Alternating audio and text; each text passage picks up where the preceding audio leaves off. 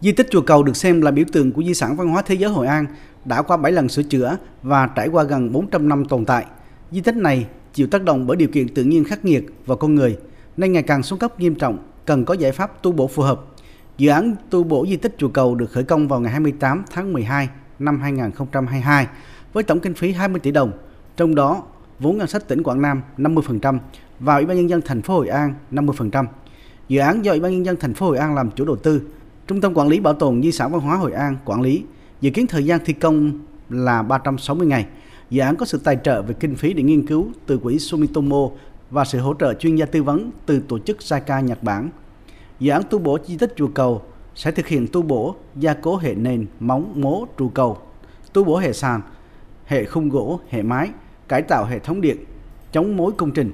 Ngoài ra, dự án còn tôn tạo cảnh quan, hạ tầng kỹ thuật bao gồm điện chiếu sáng cảnh quan, chống sét, phòng cháy chữa cháy, mạng Internet, hệ thống camera an ninh.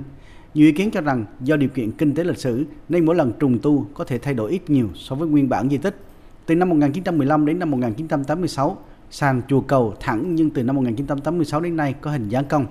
Nhiều ý kiến không đồng tình với quan điểm về trùng tu Chùa Cầu hiện nay theo hướng sàn cong. Có ý kiến cho rằng nếu hồ sơ trùng tu năm 1986 không rõ ràng thì tại sao phải bám theo đó để trùng tu di sản cầu cong? Do vậy, phải nghiên cứu kỹ lại hồ sơ hiện trạng quá trình trùng tu, nên chọn phương án nào để có thể tỏa sáng được giá trị di tích nhất, đảm bảo Chùa Cầu đáp ứng được 3 chức năng gồm đi lại, tín ngưỡng và thư giãn. Chùa Cầu không chỉ là biểu tượng của thành phố Hội An hay tỉnh Quảng Nam mà còn là biểu tượng của văn hóa du lịch Việt Nam, biểu tượng của mối ban giao Việt Nam Nhật Bản. Hiện không có đủ tư liệu để xác định sàn Chùa Cầu trước đây cong hay phẳng, nên việc tổ chức các hội nghị tham vấn là rất cần thiết. Việc trùng tu Chùa Cầu phải dựa trên các nguyên tắc quy định về tính chân xác, an toàn, phù hợp với điều kiện cuộc sống đương đại. Quá trình tháo dỡ, tu bổ di tích này phải hết sức thận trọng, phải tôn trọng các yếu tố gốc, chứ không thể nhìn nhận chủ quan cảm tính.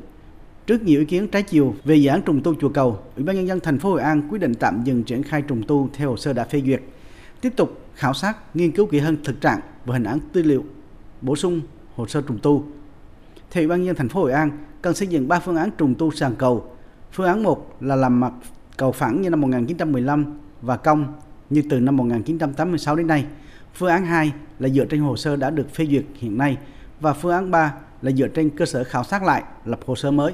Tất cả 3 phương án trên sẽ được niêm yết công khai tại Chùa Cầu, lấy ý kiến người dân, nhà nghiên cứu. Thời gian bắt đầu từ dịp Tết Nguyên đán và kéo dài đến quý 1 năm 2024. Ông Nguyễn Văn Sơn, Chủ tịch Ủy ban nhân dân thành phố Hội An tỉnh Quảng Nam cho biết, sau khi lấy ý kiến sẽ hoàn chỉnh hồ sơ tiếp tục triển khai thi công, phấn đấu hoàn thành trùng tu Chùa Cầu trước mùa mưa năm 2024. Mặc dù là một công trình trùng tu hết sức thận trọng, tham khảo nhiều bên, nhưng nó vẫn buộc phải tuân thủ cái hồ sơ pháp lý. Ví dụ như trễ bao nhiêu thời gian thì phải xin lùi, phải xin gia hạn. Mà nếu thay đổi hồ sơ thì phải ra lại bộ để thẩm định lại, vì giá trị dự toán cũng như là cái cáo nó hoàn toàn nó khác rồi.